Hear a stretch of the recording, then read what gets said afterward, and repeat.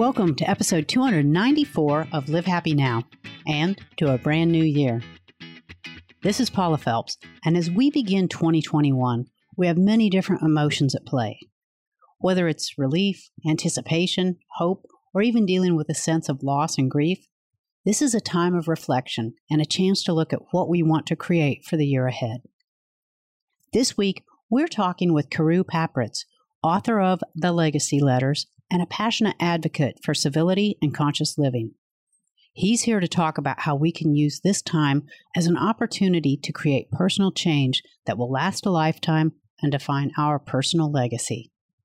Karu, welcome to Live Happy Now. Paula, thank you for having me on your show. This is great. Well, it's a wonderful way to start the year. You are our first guest of 2021, and it seemed like the perfect fit because we can talk about some of the things that are coming up and going on and how we're going to get through this year.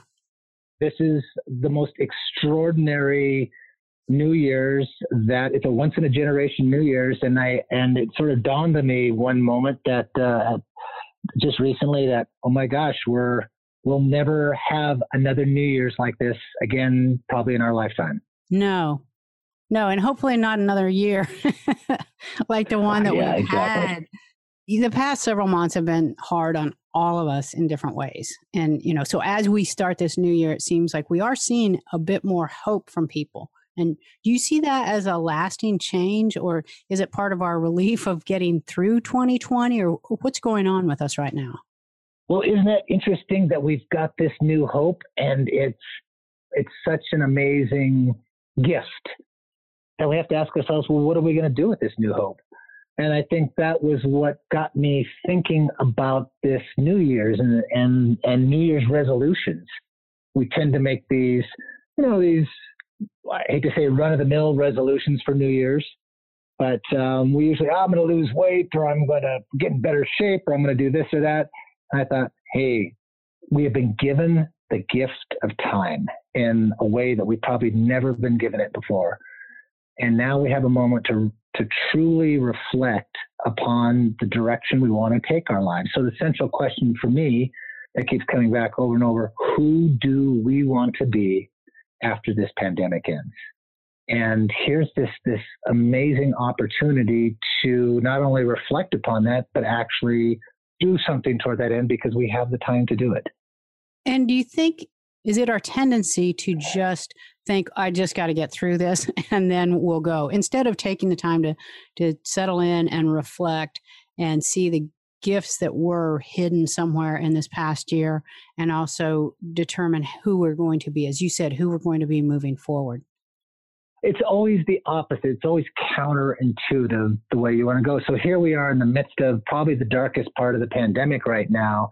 And yet, as I sort of tell my son, I said, look at this amazing opportunity you have to be in the best shape of your life to play the sports you want to play when football season, when all these sports start up in the fall.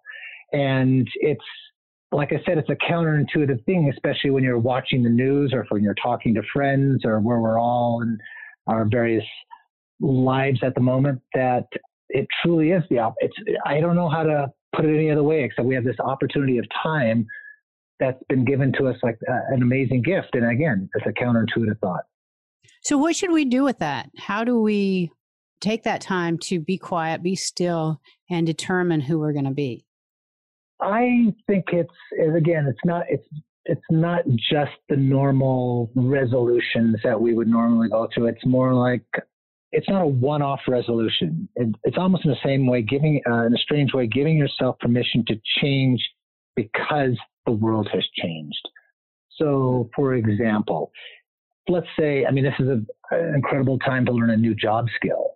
You can be doing that even on the side while, God forbid, if you're unemployed. That's very difficult, but at the same time, there's ways to do that via the internet. The famous bucket list. People are just so excited to travel again, but instead of saying, hey, I'm going to wait to do it, let's not wait to do the bucket list. Let's actually put that into, right when this gets done. The travel industry is talking about a huge explosion because of people waiting to get to travel again. But I also think it's sort of conscious travel this time. Like, really, what do I want to do to make my life more purposeful and more meaningful? I think one of the ones that I like and I really pursue is doing something for others and getting back to the community. And granted, we pay a lot of lip service to that, or we'll give just enough cans of food for Thanksgiving, and that pretty much takes us through for the year. But I think now that we have this raised consciousness of realizing that the world is so much bigger than ourselves, and not in an abstract way anymore. No. I think I think that's the fascinating part, right, Paula? I mean, it's not just, we've all suffered together. We've all been in this together. So I look at this as a way of saying, I would like to do something, what is all kindness is local, or, I mean, there's all sorts of phrases like that. But I believe here's this another incredible opportunity to give back to the world and or your community in a way that creates this domino effect. I mean, once you make this sort of resolution, I'm going to help out X, Y, or Z for the rest of my life, or in a way that's going to be, it doesn't have to be a huge way, but it's just a way of saying, no, I'm going to commit part of my hours on this planet to helping someone else out. And just look, if we all did that, what an amazing avalanche of kindness that would be. And what's the importance of saying, I'm making this lifelong change versus this is what I'm going to do this year? One thing I always do is I choose a word every year and write it usually on a white stone. It's a ritual that a friend taught me years ago. And you just have one word that you kind of focus on throughout the year. But that's going year to year. And what you're talking about is doing something that you're looking at this long range. I'm making this lifelong change. So first of all, what's the importance in doing that and to committing into something that's going to change for a lifetime? I think it's a way of not being sucked back into the vortex of our previous 24/7 busy lives. I mean, I'm sure that many of us have in that time, we would wake up in the middle of the night and go, I wish I could do this, or I want to do this, but realizing that, gosh, there is no way with family or business or just life in general that I could really do it. And now you really have a chance to do it right. And I love your idea. I think the idea of just a single word and concentrating on that and making your actions revolve around that word. Why not make it a series of words for a lifetime? I would like to concentrate on this word, this word, this word. It reminds me of I love going to national parks. My dad was a ranger and I was brought up in national parks, and I don't have enough lifetime to see all the national parks and do all the things I want to do in them for a lifetime. So I think what you're talking about is a fascinating way of being able to generate a lifetime effect with singular words. I think that would be an incredible way of doing that. And there's so much loneliness and divisiveness that we've seen in this past year. And how do you see how that has changed us as humans and as a society? Well, that comes back to Dickens, doesn't it? This is the best of times and the worst of times. And I think we've seen the best of us and we've seen the worst of us, and it continues right now. And I think our children will be most impacted because they've seen how we've led ourselves. I mean, we think that they're not watching or they're paying attention, but man, they are really, really, they've watched this whole thing. I have great conversations. My son's 14 and I'll get together, over the internet and talk to his friends and say, guys, what's going on out there? And man, the things they tell me about what's going on in their lives, their mental, state of mind relative to the pandemic and what's going on in schools and whatnot. But I think they know the worst of what's been going on in their lives because of how dramatically they have been affected. And I believe that they'll learn to be the better angels of our nature. And what I mean by that is I think they'll lead with more empathy and compassion than ever. I get the impression from the kids is that we did not pass where are the adults in the room test to them. Yeah. Um, We I flunked think, that one pretty badly. yeah, yeah, I hate to say it. And they've really called it out. I mean, they realize it's been tough out there, but overall they're looking at this and they're just with eyes wide open going, guys, what the hey, you know? And so my hope is that what they have witnessed will have created better human beings for the longer haul. And that they're the ones who can change, for example, the climate conversation, because they understand the interconnectivity of the world even more so than the adults. And, you know, they understand how we failed them, and they've got to pick up our pieces. They're the ones that are going to save us from ourselves in the long haul. I look at this interconnectivity these kids have and the way that they look at the world, and I go, man, if anyone can really do better than we can, I think they can. Well, that's reassuring because they're coming up behind us, cleaning up, the messes and creating this new world out of it. Yeah. So that's good to hear. And, you mentioned legacy. I know that's something that you're very passionate about. You've got the book, The Legacy Letters, and we'll talk about that on our landing page, and people can learn more about your book. But I guess, can you talk about when you refer to legacy, what is it you mean and why is it so important to you? Initially when I wrote the book, and I should very quickly tell your audience, The Legacy Letters is a series of fictional letters written by a father to his kids he would never live to see, and these letters become their practical, moral, and spiritual guidebook for the rest of their lives. And I wrote this while working as a cowboy on a ranch in southern Arizona. It was about as isolated as you could get. I sort of call it my Walden Pond time period, being out basically as the sole hand on this ranch. So I had hours and days and weeks and years to myself, and to contemplate these ideas and about life and how to live it. And one of the fascinating things about legacy is you begin to look at legacy as what you've left behind. And I just thought that was such a static idea. And I thought, no, I think it's more about how you live your legacy in the moment, because it's, again, if we're talking about not just what I've lived an entire lifetime, but I would like to model it for the kids that I'm surrounded by and involved with. And so I guess a lot of it is walking one's talk. And so that's sort of how I view legacy and the importance of it, that you are not doing anything that you would not want to be, when you're in your 90s, looking back on life and saying, gosh, I walked my talk. I did it the way, I said I was going to do it. And that brings up another interesting thing in the writing of this book that was really fascinating. One day, this is sort of awoke to the idea of the regret test. And this is one that all your listeners out there could try at some point. And that is, think about what you would like to change in your life right now. And this really goes to this sort of New Year's resolution. Imagine that you're 90 and looking back in your life and you go, wow, I didn't do that. I didn't change that part of my life. I didn't get away from a toxic relationship.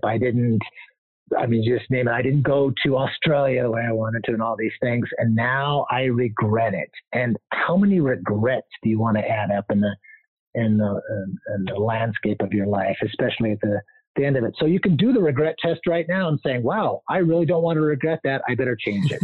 Right. So how does someone decide what their legacy should be? Is there some sort of exercise that you lead them through or something that someone can do? It's like, okay, what do I want my legacy to be? We don't always know where to start.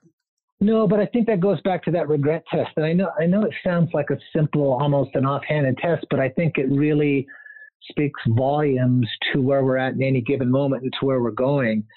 And I brought up the thing about toxic relationships because that's an interesting one. People say, well, I really want to get divorced, or I don't want to be part of this, I don't want to be with my partner anymore, or girlfriend or boyfriend, but I don't know how to get out of it. And I go, well, why don't you just think about what it would be like to be with them for years and years and years, and then look back on being 90 and saying, gosh, why didn't I get out of that sooner?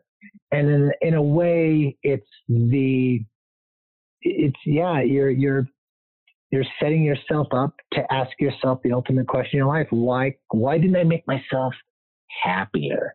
I mean, let's go back to what your podcast is really all about, right? Live happy now. Right. So I think making that decision, sometimes you need to change the paradigm. You need to change the kaleidoscope and look at the world in a different way. And that's why the regret test, I think, really helps people go, I'm going to be 90 right now. Think about this. And no, that sucks. I'm not going to do that again, or I'm not going to continue to do it. I'm going to change it up because I am not going to be 90. I'm not going to be on my deathbed going, I wish I had done that. Right. And I think that's why this New Year's is so profound, because we, in a sense, have been living with life and death intertwined for the last 9 months in a way that we never, that most of us, besides, I would say, war veterans or some people would ever go through. And we've done it on a worldwide level.